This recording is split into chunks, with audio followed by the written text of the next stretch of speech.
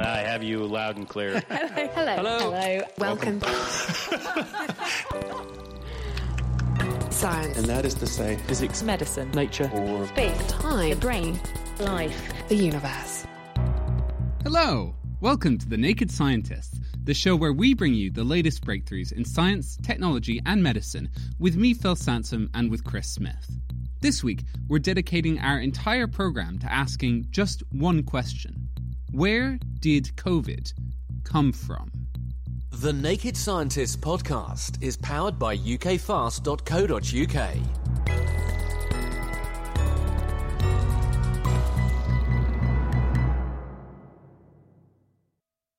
China is battling a new and rapidly spreading respiratory virus. A mysterious respiratory illness with similarities to SARS. Health experts have warned that the chances of containing it are diminishing as cases appear in more countries. Common public opinion is that the virus originated from a market in Wuhan in China from a pangolin. Multiple sources are telling Fox News today that the United States government now has high confidence that while the coronavirus is a naturally occurring virus, it emanated from a virology lab in Wuhan.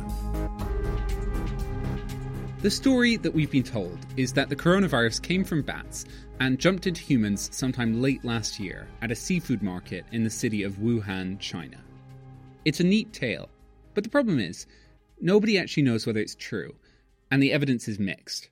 Which is why the World Health Organization said, over the past few months, there has been a lot of discussion about the origins of COVID-19. All preparations have been finalized, and WHO experts will be traveling to China this weekend to prepare scientific plans with their Chinese counterparts for identifying the zoonotic sources of the disease. The WHO's Director General Tedros Ghebreyesus speaking there back in July. The two people that the WHO sent were just the advanced party for a much bigger group of scientists leaving soon for Wuhan to start asking hard questions.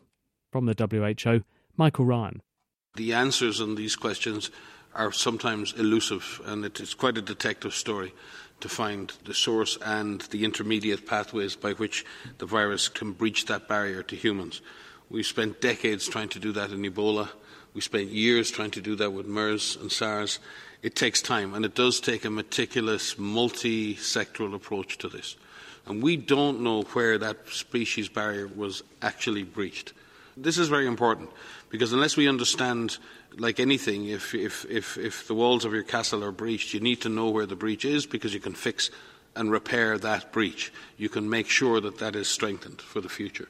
So we need to understand what was the track of this virus from the wild animal kingdom directly into humans, directly through farmed animals, directly into a market, one market, two, how many? We have to keep an open mind. Science must stay open to all possibilities. In this programme, we're exploring the possibilities, the evidence, and the gaps in the evidence. We'll first hear how the virus might have got from animals and into people. We'll talk to scientists who are questioning the time and place it actually emerged, and address whether the virus could have actually come from a lab.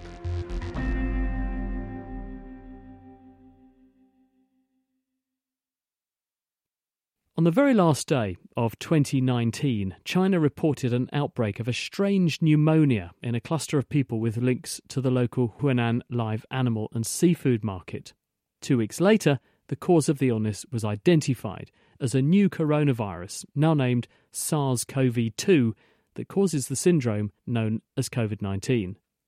Since then, thousands of scientific papers have been published on the outbreak, including the genetic sequence of the new virus, which confirms its close relationship to coronaviruses carried by bats, and therefore also gives us a clue as to where this coronavirus came from. Dennis Carroll heads the Global Virome Project.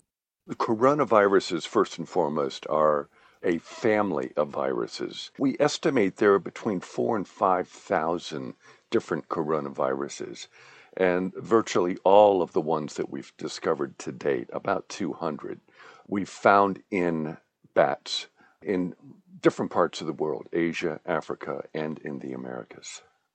And why bats? Well, we don't know why bats, except that bats are able to host viruses like coronaviruses without themselves having any adverse effects. And they will periodically shed these viruses in their feces or in their saliva. So they represent sort of an ideal host, because a virus, when it does infect another animal, the last thing it wants to do is to kill that animal off. It speaks to its own demise as well. So they've developed a very sympathetic relationship with bats over the millennia. Are you saying that bats are the origin, and when you get coronaviruses in other species, it represents a jump from a bat into that species, at least at some point in time? Well, first, let's be very clear. We don't have a definitive answer as to how the COVID-19 virus entered the human population. But we've seen enough examples of the virus moving either directly or indirectly from bats that's the most reasonable explanation. There was some initial speculation, to be confirmed, that pangolin, another wildlife animal that is a food source in China, may have acted as a spillover agent. But more work needs to be done to really clarify exactly what the transmission route might have been. One other avenue to pursue is you read the genetic code of a virus, and then you go looking in the database to see what it's most closely related to, because that can sometimes point you in the right direction of where something came from. What story emerges when we do that sort of analysis? Many of the different coronaviruses circulating in these geographic areas do in fact have a strong genetic relatedness to the COVID-19 genetic profile. So it speaks to a pedigree, a shared pedigree. So if that's the case then, and you're making a case of the fact that these viruses are actually pretty common, you can find them across a very diverse patch of China, why would they emerge in Wuhan? Well, the source is largely bats that are proximal to Wuhan City. And one of the things we know about bats, first and foremost, is that they have the ability to adapt and share living space with human populations. And so what we've seen in Wuhan is an example of high interactive dynamics between bat populations, possibly, again, secondary intermediary hosts with human populations. If we don't bring a human in close proximity to these infected animals, you will not get a spillover. So if that virus is present in Wuhan, in the bat population there, in the way that you're suggesting, surely the Chinese have already done sampling of the bats in Wuhan to try to find out if that's the case. If so, where is it then? Well, let's first off acknowledge going out and collecting bats, identifying viruses, is a very complicated exercise. So right now, there isn't direct capture of a COVID-19 virus from a bat, but at some point, it's inevitable that we will find it. Dennis Carroll. As this story was coming out, many were struck by a sense of déjà vu, because this has happened before, in 2002, with an epidemic caused by another coronavirus, the one behind the original SARS, or Severe Acute Respiratory Syndrome. Yeah, the original SARS outbreak. It's like a cousin of the current virus.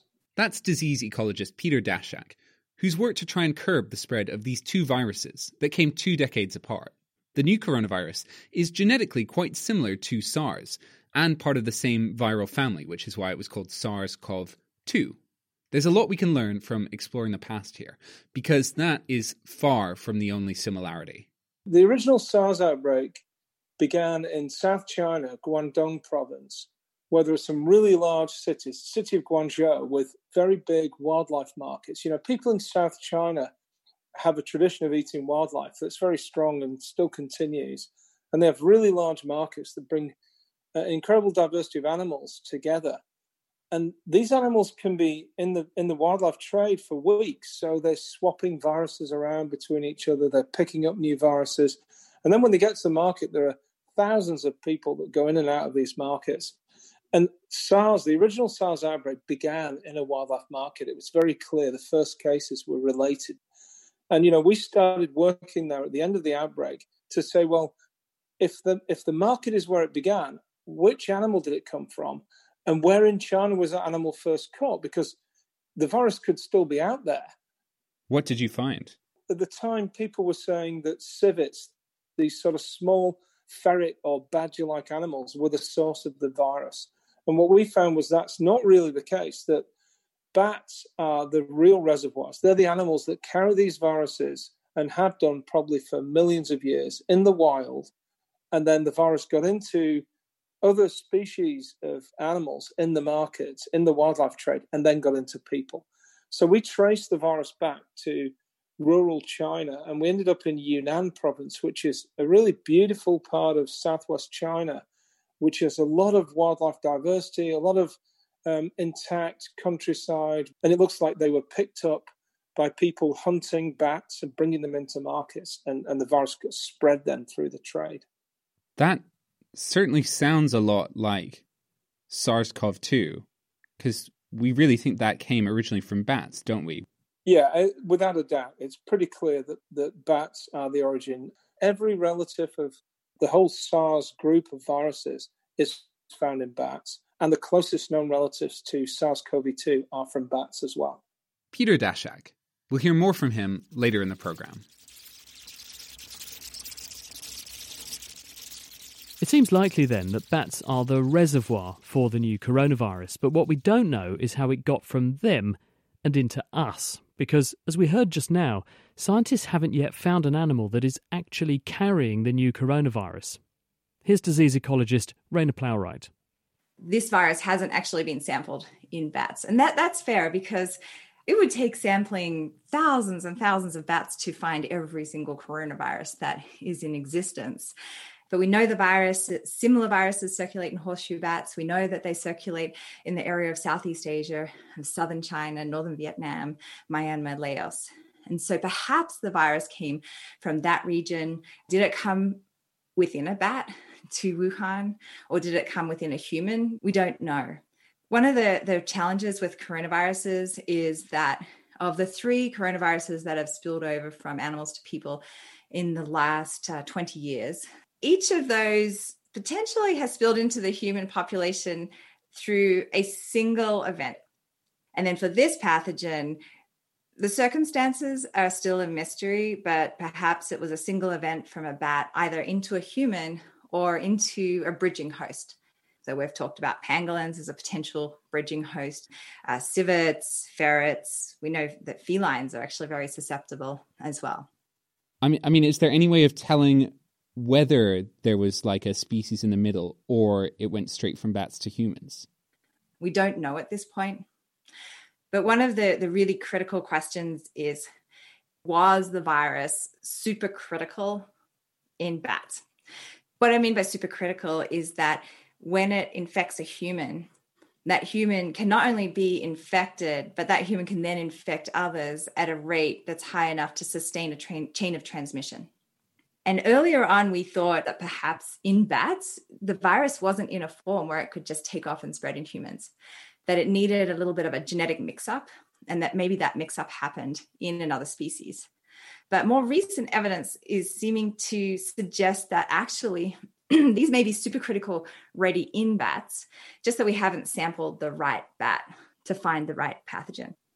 But I do think that we could still try to understand this event by going into the regions where we know the similar viruses occur, the southern area of China and that area of northern Vietnam, Laos, Myanmar, and looking at people and then trying to do the serological surveys, looking for exposure to other coronaviruses, trying to understand how spillover occurs from animals to people. Is that kind of what a spillover means? We often think of spillover as this simple jump. And I think because we often don't see it, we think of it very simplistically. But when you start to deconstruct all of the things that have to happen for spillover to occur, it's very, very complicated. And it's really quite extraordinary that it occurs at all. And I think it is actually very rare. So if you think about it, every time you leave your house, which isn't that often these days, right? But when we do, we're breathing the air, and that air is full of microbes, but we don't often get sick. So a whole bunch of things have to align. You have to have the reservoir host. That host has to be infected. That virus has to get out of the reservoir host. For example, coronavirus is shed in the feces of bats. Often the virus has to survive in the environment for some time. And then it gets really complicated, because then the virus has to go through a whole bunch of barriers within us to allow it to infect our cells, to replicate in the cells, to be able to exit the cells, disseminate through our body. It has to be able to overcome our innate immune system. And then it's got to be able to exit us. It's got to be able to be transmitted to the next person. Because it's somewhat rare for all of those things to line up at one point in space and time, spillover is a relatively rare phenomenon. Raina Plowright, she's at Montana State University. We've just heard that there are a few ways that viruses can jump from animals and into humans, but the wildlife trade is still a prime suspect here, because as wild animals are caught, shipped along to cities and served at markets and restaurants, scientists at the Wildlife Conservation Society have shown that as you move along this supply chain, the number of animals infected with coronaviruses goes up alarmingly. Eva Higginbotham spoke with lead researcher Amanda Fine. We looked at the live rodent trade, rodents that are collected by traders, then moving through to large markets and to restaurants, to look at the prevalence and also the diversity of coronaviruses. We found significant differences with traders, trappers. We had about 18% of those samples we tested were positive. And then as we got to large markets where you're bringing in animals from a lot of different sources, we were up to 32.8%. And then at the end consumer, primarily in restaurants, we had just over 50% were positive. What we're seeing is the result of animals with their coronaviruses coming from many different places, mixing, transmission occurring. Many of those animals in the trade chain are stressed and therefore more susceptible to virus and potentially would shed more virus. As they go further to the end consumer, they're meeting more animals from different populations, and you get more transmission and therefore more samples that are positive when you test. So the number of animals that have coronavirus goes up, but what about people? We would expect that the risk of one of those viruses moving from the wildlife to the people, the more there are, the higher the risk. How a human would become infected with a virus very much depends on the kind of contact they have. The more contact you have, the more potential there is for transmission. So definitely handling exposure to the virus in the environment and direct contact through consumption of the wildlife as well. Does that also increase the risk for making a virus that is going to be more of a problem for humans because you have more mixing of more viruses in more animals in close proximity? We definitely think so. In this study, we show that you have an increase in the overall number of these coronaviruses. That is more opportunity for different individual viruses to recombine in an individual, or for those to recombine and infect another. So that is the process through which a new virus emerges. So it's kind of like a perfect storm for speeding up evolution of these viruses in a way. Absolutely. Amanda Fine of the Wildlife Conservation Society. The paper describing that study was published in PLOS One.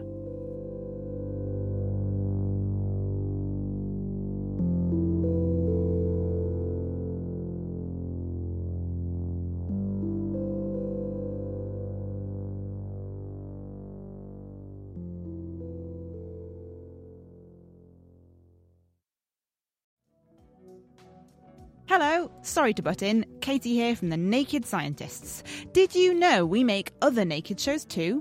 The fraction of all humanity who has actually gotten a chance to see their own brain is very tiny, and you are welcomed to that club. So if you enjoy musing over the mind, reflecting on thought, or frankly feel bamboozled by the brain, check out Naked Neuroscience. Well, my face hurts now, so yeah, let's go. It's spicy. Don't go down into the creepy cellar and turn the light on. Exactly. Access the full archive via nakedscientist.com/neuroscience or subscribe to Naked Neuroscience wherever you get your podcasts.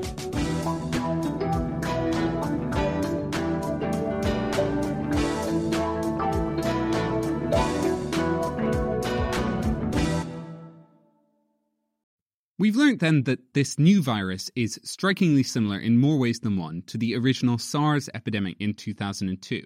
And since that was traced to a huge reservoir of coronaviruses in bats, we can confidently say that the COVID virus comes originally from the same reservoir. But now we need to address some of the gaps in the story. First, a quick geography lesson.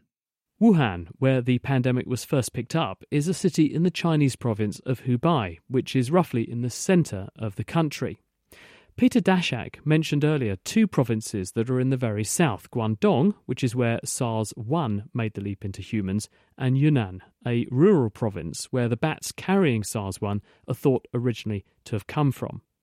These are notable, Guangdong and Yunnan, for various reasons that Peter explains. For COVID, the wildlife market seems to have been a place where there were lots of people spreading the virus.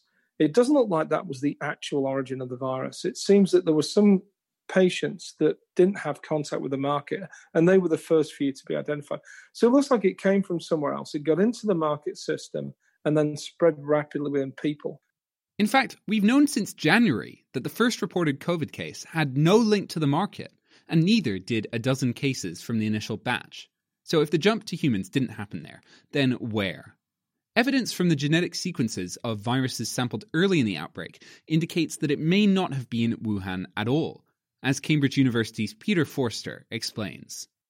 We analysed the first 160 coronavirus genomes, taken mainly from patients in East Asia, but also from the first patients in the Western world, so Australia, Europe, North America. And we applied what we call a network algorithm to reconstruct how the viruses are related to each other. It's like a family tree. And we found at the beginning of March, there were three main types of viruses. We call them A, B, and C. And we compared these A, B, C types with the bat coronavirus, which clearly showed that the A type was the ancestral type. And that was a surprise because the A type is not common in the Chinese city of Wuhan. It's the B type that is most common there. Up to then, I had believed that the virus had come from the fish market in Wuhan, and somehow that didn't seem compatible with our analysis. I thought there was only one coronavirus, though. What do you mean there's a B, and a C? These viruses mutate all the time. They change. A, B, and C differ from each other by mutations.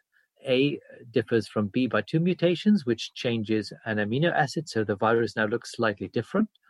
B has mutated into C by another amino acid change, so the virus again looks a bit different. In the course of March, we've had a quite amazing development. A B subtype, which was about 3% of our sample in early March, now has become the dominant type across the world. Then if you get this B type of coronavirus, do you get sick in a different way compared to if you had the original A type, for example? An American group looked at 100 patients who have this new B subtype, which has become dominant, and another 100 patients who have other coronavirus types. And they saw no major clinical differences, but what they did see was those patients with the new B subtype, they have a higher viral load. And it is immediately obvious then, if you have more virus and then you cough and sneeze, you can infect people more easily, and therefore this virus type will become dominant. And that is what seems to have happened. What does your tree then tell you about when these different strains evolved, basically? Roughly every 2 weeks, the virus undergoes one mutation. And if we take a look at how many mutations there are in our reconstructed network of viruses, we can see the ancestral virus started spreading between the 13th of September and the 7th of December. That is what we call the 95% confidence interval. That's months before the first reported case. Well, I don't think so, to be honest, because the first reported case published in The Lancet in January was a patient who fell ill on 1st of December. So that means this patient must have been infected at the end of November. And that is precisely what our time estimate says. there are scientists who have calculated a beginning of the disease in December, mid-December or so, but this is because they don't have these network algorithms to calculate accurately where the root type is, how fast the virus is mutating, and so forth. But we're talking here about differences of only weeks. Okay, that's the when. What about the where? Because you said you were skeptical about the wet market theory in Wuhan City. Well, I think our results have made me skeptical about the Wuhan fish market theory. I mean, especially since the first patient diagnosed had no contact with the fish market. Now, you may know in January there was the Chinese New Year's festival. The Chinese celebrate New Year and people travel. So I decided, well, let's make a cutoff date for the middle of January and let's see where the A types occur. And for this very early period, we have 23 virus genomes in Wuhan, and only 3 of them are A types, the other 20 are B types. Whereas in other parts of China, you have more A types. So, for example, in Guangdong in southern China, you have about 50% A types. You have an A type in Yunnan province. These are areas where the bat populations are. And therefore, I think if someone twists my arm and says, where did this virus come from? I think it's slightly more likely it came from these southern provinces than from Wuhan. How sure are you, Peter? Not sure at all for the origin, because we have such small sample sizes. I mean, I told you there are 40 genomes available for the period between Christmas and mid-January. You can hardly do statistics on such a very small sample size, so I'm not sure. Peter Forster, and those findings are available in the journal PNAS. So if the coronavirus did first get into humans somewhere far south of Wuhan, as this evidence suggests, why did no one notice? One possible answer is that these spillovers from animals to humans are more common than you might think, and they're often difficult to detect. This was certainly the conclusion of Maureen Miller from Columbia University, who worked with Zhengli Shi from the Wuhan Institute of Virology to test people in rural China for an entirely different coronavirus. We went to a place in Yunnan where she had found a bat that could cause potential harm to humans. And what we found was that 3% of the population that lived near the bats that were infected with these coronaviruses had already been infected. So spillover is quite a common occurrence. So this isn't the coronavirus that's caused the pandemic. This is just a random other one. It is a separate coronavirus. It is not close at all. There are many, many coronaviruses that bats carry. Only 1% of them are estimated to cause any kind of disease in humans. And what had been believed prior to this was that it always had to go through a secondary animal and then get transmitted to humans. Zhengli Shi was the first person to discover that bat coronaviruses could be potentially transmitted directly to humans. And we were able to prove that, yes, indeed, that was so. Why on earth did you suspect it might infect humans then? That is the work that Zhengli Shi does. So she has collected genetic sequences for various coronaviruses that bats carry. This particular one had a spike that is able to directly infect humans. And who did you go out and test? This was Yunnan province, and we just tested all kinds of community members, farmers, foresters, hunters. And when we found 3% positivity, there was no particular demographic profile that had higher risk, because we know in general, hunters have a higher risk. They kill the animals can scratch them, but they were no higher risk than anybody else in that community. I mean, how is that possible? Exactly. So bats are really everywhere. They often live in the roofs of houses. People go into caves where bats live to collect bat guano because it is a very valued fertilizer for crops. There's all kinds of mechanisms of exposure, and bats are fairly revered in China. So everybody knows where they are and respects them and thinks nothing of them. Is that not kind of scary? I mean, in Yunnan province, why wasn't there a pandemic that began? With this particular coronavirus, it appears to not have caused noteworthy disease. This particular, our COVID-19, so many of the cases were asymptomatic. So we wouldn't notice. We wouldn't notice that anyone was infected because everyone feels fine. When we start to notice it is when there is an increase in death, particularly among the elderly from pneumonia. But pneumonia is a leading cause of death among the elderly, particularly in rural areas. So people may not have noticed that there was excess death. I mean, is the implication that the new coronavirus started like this? Absolutely. Spillover is much more prevalent than we think it is. What's different about COVID-19 is that it spreads human to human. A lot of zoonotic disease spillover spreads from the animal directly to the human, and then the human does not transmit it to another human. When it becomes dangerous is when it mutates and then can become transmissible from human to human. So it could well have been sitting around in people in rural China that may not have even noticed it for a while, just because this seems to happen quite a lot. Absolutely. And because it was asymptomatic, it could have been spreading for quite some time before anybody noticed it. And in fact, to support that idea, in the United States, in New York City, a group of researchers at Northeastern University estimated that more than 10,000 people were already infected with COVID-19 before we identified the first community-acquired case on March 1st. We were also expecting to find a case, and we missed it.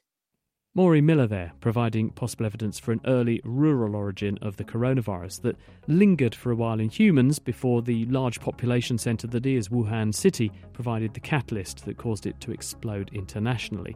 You can read about that study in a letter to the journal Virologica Sinica.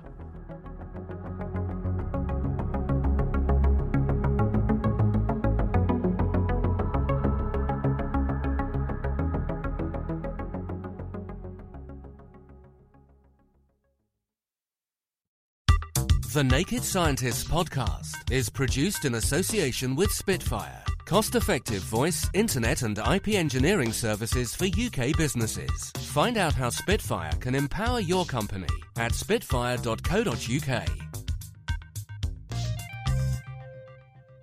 Music in the programme is sponsored by Epidemic Sound, perfect music for audio and video productions. Part of the reason the coronavirus has been so successful, apart from the fact that more than half of cases may be asymptomatic, is that it's also very good at infecting us. And that's been true since the very first recorded cases in Wuhan. Alina Chan from the Broad Institute and Xing Zhan from the University of British Columbia have analysed the genetic sequences from some of the first samples collected and compared them. They then compared that variation to the first SARS and spotted something odd. Alina first. SARS-2 is much more similar to SARS-1 in the late phase of its epidemic. In the case of SARS-1, when it first crossed from animals into humans, we could see that the virus underwent adaptation to the new host, which was humans. And this was in the early phase of the epidemic. The virus was mutating, finding adaptive mutations that could help it transmit amongst humans. But by the time it hit the late phase of the epidemic, this genetic diversity was greatly reduced. So this finding suggested that by the time we detected SARS-2 in December of 2019, it was already really optimized or highly adept at human transmission. So we're missing this whole period where SARS-2 should have been rapidly adapting to its new host. And this raises really important questions about where did SARS-2 come from? Xing, could you please explain genetically what it means here for this SARS-2 to be similar to the late versions of SARS-1 rather than the early ones? What does genetic similarity mean here? Within roughly the first 3 months of each outbreak, the genome of SARS coronavirus 2 had about 1/4 the amount of genetic diversity that was found in SARS coronavirus 1. And we did have genetic sequence data for 4 samples in the Wuhan night seafood market. And we compared the genome sequences recovered from those samples to the genome sequence of the Wuhan reference of SARS coronavirus 2. And what we found was that they're very similar And what that led us to think was maybe the outbreak that was happening at the market didn't start from some non-human intermediate host, but instead it could have come from some people who were already infected at the time and they were doing some grocery shopping at the market. Where were these samples actually from? Were they from like bits of meat or something? The samples were, for example, doorknobs. They had even some samples from the sewers, and they have samples from the surfaces of garbage trucks. What it looked like to us was that the sequences were just very similar to that from humans. So there was no real evidence based on that data that the virus came from some animal sold at the market. Alina, was this surprising to you? Yeah, so in the case of SARS-1, they went straight to the local market, and there they found numerous species of animals that carried SARS-1-like viruses. But importantly, these SARS-1-like viruses were not 100% match, and that's where we're surprised here. Here in SARS-2, when you look at the samples from the market, they're all nearly virtually 100% identical to the human version. And so what that suggests is that these viruses were not from animals that were, the source of the virus, but rather that they had been dropped by humans who were infected and had visited the market. In that case, where did this actually come from then? There are 3 different scenarios that are plausible. One of them is SARS-2 would have crossed from an animal into humans a long time ago. This could be months to years, and it just circulated undetected in the human population for that amount of time, picking up adaptive mutations along the way, and then it finally broke out in Wuhan once it had reached the state of high adaptation to human transmission. The second scenario, that SARS-2 was already pre-adapted for humans while in bats or an intermediate host.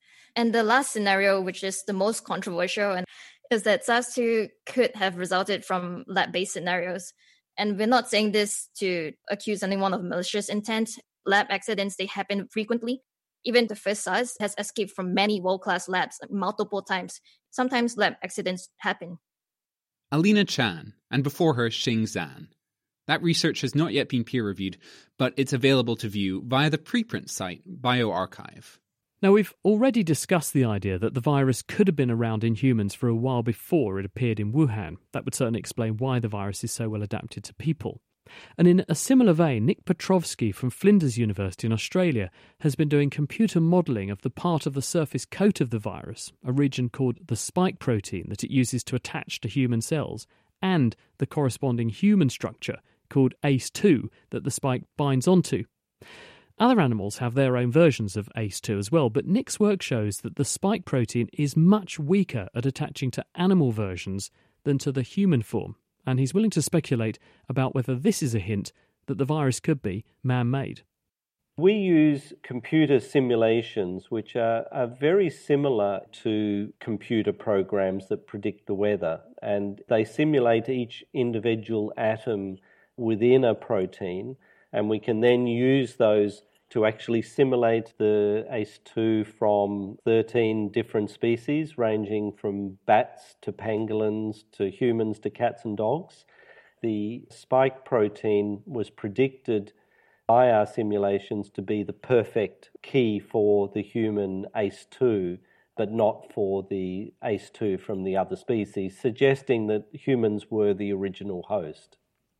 Obviously, that can't be entirely true in the sense that this is a new virus which has obviously come from somewhere. Humans don't just invent viruses in their own bodies. So where did it come from then? One possibility that was put forward is that the virus has been circulating in humans in China unknown for many years, but typically, we would know about that. People would be getting sick. And so then we have to look for other questions. Either it was a very rare chance event, or maybe it was designed specifically to be able to bind to human cells and infect them.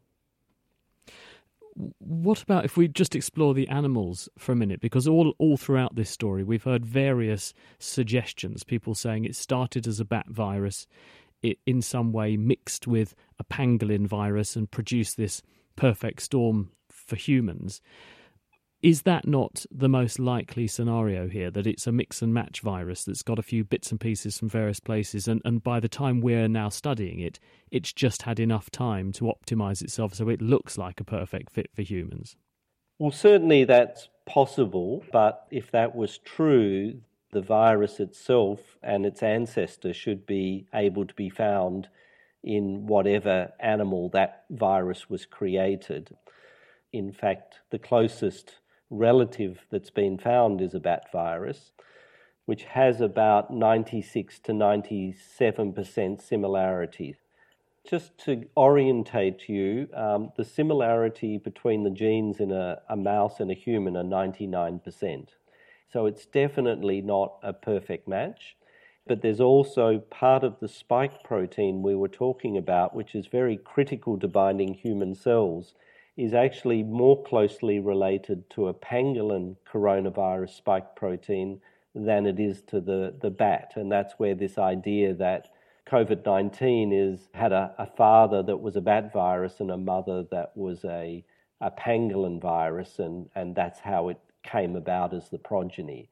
That's certainly possible, but then we should expect to find the progeny in pangolins, which we haven't. If it didn't then happen in a bat or a pangolin, how did it happen? One hypothesis we haven't discussed so far is that this happened in a laboratory where scientists routinely culture viruses and grow them. And so it's possible that you could get, if in a laboratory you were growing some bat viruses in one test tube and you were growing some pangolin viruses in another test tube, and they accidentally got mixed up in the presence of human cells, then you could create something like COVID-19 quite accidentally, even without deliberately intending to do that. And if you did intend to do it deliberately? We do know in some laboratories there is research going on that's called gain-of-function research, where you deliberately try to genetically modify viruses to make them a lot more lethal, and in particular to make them more infectious to humans. And this is done to really try and predict what might be the next pandemic virus. And of course that creates enormous issues about, should you be creating a potential monster, or are you better to just wait till nature does it and then respond to it? And is there a smoking gun here, then, that may have happened? We can't exclude the possibility that it happened. So there's nothing scientifically that says this definitely didn't happen. We haven't yet found that wild COVID-19 ancestor. But if it was found, well, that would essentially say, yes, it was out there in wild animals and it crossed to humans. In terms of the laboratory hypothesis, essentially it would require an investigation of the most likely laboratories. Neither of these things are easy to do, of course. Nick Petrovsky, that study is another preprint and again, therefore not peer-reviewed yet, but it is available on the site arXiv.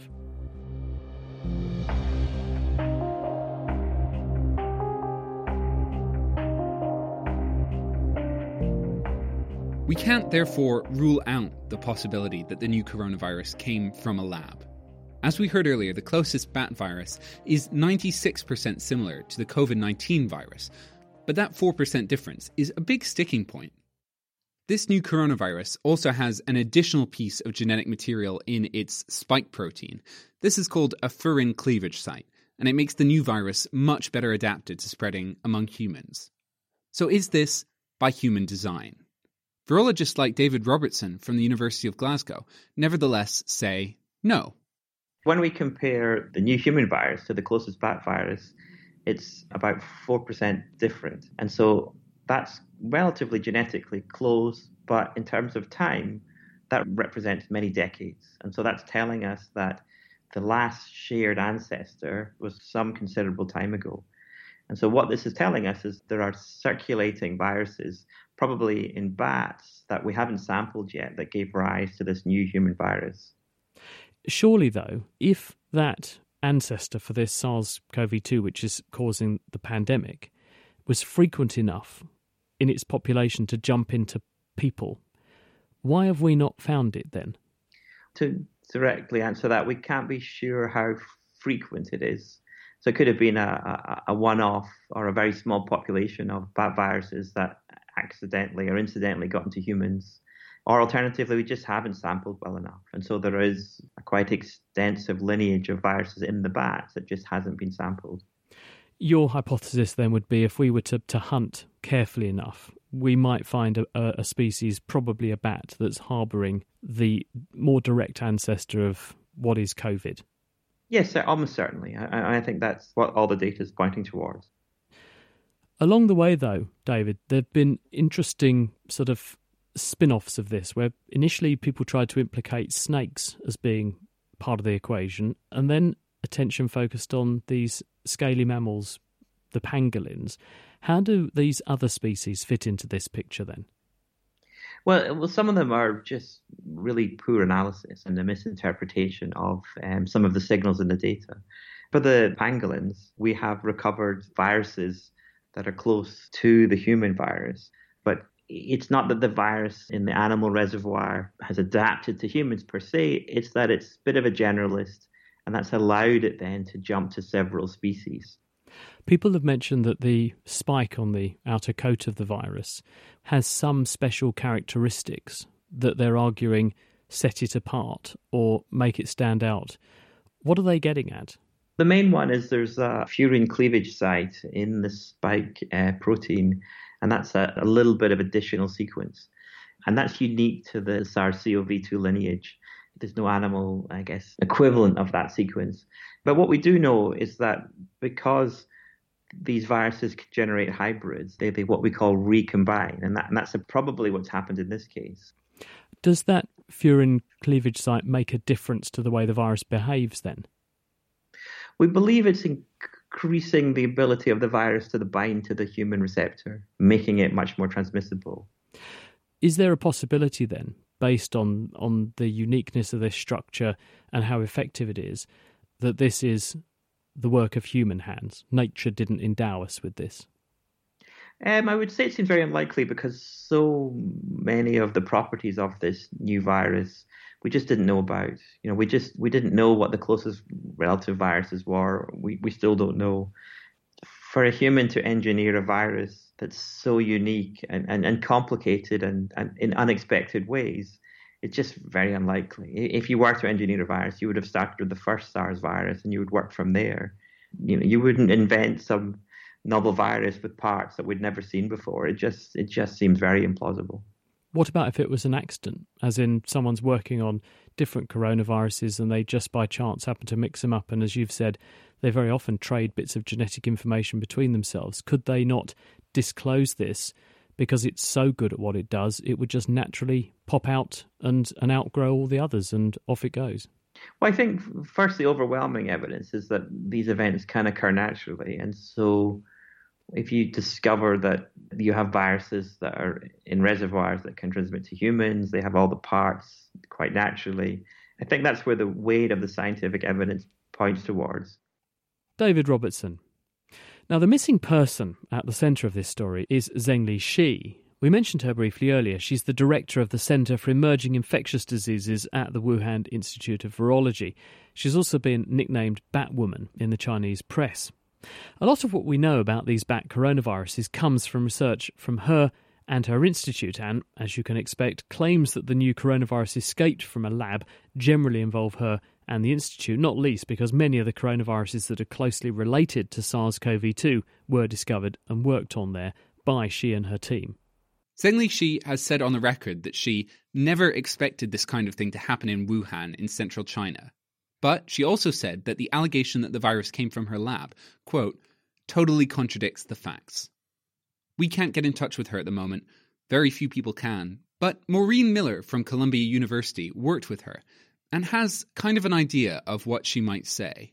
Well, first, I don't want to put words in her mouth, but I do understand how frustrating it must be to have spent an entire career trying to prevent exactly the same kind of scenario that we're seeing right now, and people not heeding warnings, people not conducting more studies like we did in Yunnan province, where we found a bat that had a virus that could cause disease in humans.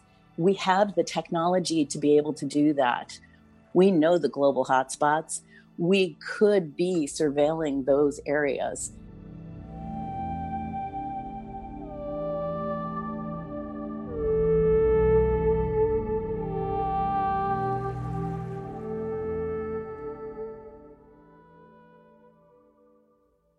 If we've heard one phrase more than any other in this programme, it's "we don't know." We can make guesses and gather evidence and hypothesize, but until someone finds the ancestor to this coronavirus, it's going to remain a dangling question mark. That said, there are a few things scientists like Peter Daszak do know, and that's that if we've had SARS-1 and SARS-2, you can bet that there will be more. I don't think if we had a SARS-3, I think when we'll have a SARS-3. There are hundreds of these viruses out there. People are increasingly well connected on the planet. Every day, these viruses are finding it easier to get into people and spread around the world. So we will have another one. But whether we're going to be better prepared, I really hope so. But I'm not confident that we'll learn our lesson. We haven't so far. Could this have only happened here, in this part of the world, Southeast Asia? Oh, well, we know diseases emerge in just about all countries. We've had our own in the UK with BSE, mad cow disease, and salmonella in eggs back in the 80s. The US has had plenty of new diseases, West Nile virus, monkeypox. It's especially common in places where there's a high wildlife diversity and lots of people doing lots of things in the environment, building new roads into forests, hunting and eating wildlife. We need to reassess our relationship with nature. First of all, we need to understand where these things come from and appreciate that when we build a road into the forest, it can be really beneficial to our economic success, but it also has a cost to it. And that cost is not just climate change or loss of an acute species, it's also pandemics. Unfortunately, while COVID may have convinced people and governments that international collaboration, surveillance and wildlife management are important, when it comes to why these outbreaks happen and why scientists expect them to happen increasingly more often in future, the elephant in the room is us. Dennis Carroll. The biggest simple ingredient is population, and population having high interaction with wildlife. The population explosion in China over the last century has meant urban settlements moving closer to wildlife domains, agricultural activities, bringing human populations close to wildlife, and the disruptive effect of land use change, all creating a combustible situation where people and wildlife animals are interacting on a scale that is unprecedented. If the driver is human population and that is going up at an increasing rate, what's the outcome? Are we going to see this even more often then? Well, we are going to see it more often. As you said, population is increasing. We'll soon hit 10 billion, and by the end of the century, 11 to 12 billion people. So you can expect that as we move into the 21st century, we're going to start seeing the consequences of that dramatic growth in human population. And the population dynamics of the world is changing dramatically. Asia, in fact, is contracting. China will have fewer people in 2050 than it did in 2000. But when we look at sub-Saharan Africa, there you're going to see most of the growth, and in South Asia, in India specifically. So as we move into the 21st century, you can expect sort of the risk profile of emerging diseases to follow suit with the population increase in these other geographic areas as well. And according to Raina Plowright, as we keep shrinking the wild spaces of the world, we're going to be gambling against the next pandemic more and more often. At the moment, the way that we're crisscrossing the world with roads, fragmenting our ecosystems into smaller and smaller patches, which then create larger edges, larger contact zones, we're certainly rolling the dice more often. We're rolling the dice thousands of times a day. But every time we have a new pathogen jump into the human population, we're taking the chance that it has just the right characteristics to be able to infect that person in the first place and then spread. And so many of these pathogens, they're probably even going unseen. For example, hospitals around the globe are full of people who have encephalitis or respiratory problems without any diagnosed etiology. So no pathogens actually ever isolated. There's no cause actually found. And this is probably happening all the time. These spillover events occur, someone gets sick, and we never hear anything about it. It seems kind of inevitable, though, right? I mean, what is there that we can do to stop like more pandemics? We need to look at what are the factors that really drive these events. And those factors are having wildlife populations that are stressed, so perhaps more likely to be infected, more likely to be shedding the pathogens. And we see that with other pathogens like Hendra virus in bats in Australia. When the bats are nutritionally stressed, we'll see more viral shedding. We also will see it when there's more contact. So we need to limit human contact, especially with these novel populations. So limit the intrusions into forests, limit fragmentation, limit road development, and try to keep large intact areas of wilderness where animals can do their thing, they can seek their food, they can move freely without having to come into human populations, without having to come into villages to look for food, and without having to come into contact with people because they're trying to make a living and survive. Which means that even while we're scrabbling to survive this pandemic, we need to overcome any instinct to be short-sighted, and we need to start planning for the next one. Peter Daszak. I think that's partly human nature. We don't like to spend money and inconvenience ourselves for rare events. And pandemics are rare events. Even if they're once every 10 years, it's long enough between them to forget about the severity of the last one. We also have trouble justifying this to politicians who have to spend the money. You don't get voted in for saying, we're going to spend millions of dollars to prevent a disease that we don't even know exists yet. You get voted in for saying, look how heroically I dealt with the Ebola outbreak or the previous outbreak. So this is partly human nature, and I think we've got to realize we need to be smarter than that.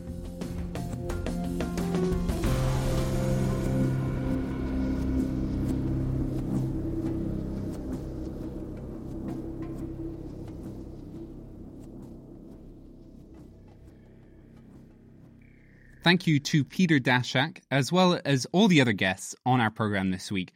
Dennis Carroll, Raina Plowright, Amanda Fine, Peter Forster, Maureen Miller, Alina Chan, Xing Zhan, Nick Petrowski, and David Robertson. And that is it for this week. As usual, you can find links to all the papers we've discussed on our website, nakedscientist.com, as well as transcripts for all of the interviews. And if you've got any questions or comments about the show, do get in touch. Email chris@nakedscientist.com, or feel free to use the online form on our site. That's nakedscientists.com/question. Join us next week as we look up into space and take a tour of telescopes. From their history to the final frontier, how do we peer into the Milky Way? The Naked Scientists comes to you from the Institute for Continuing Education at the University of Cambridge and is supported by Rolls-Royce. I'm Phil Sansom, and until next time, from all of us here at the Naked Scientists team, goodbye!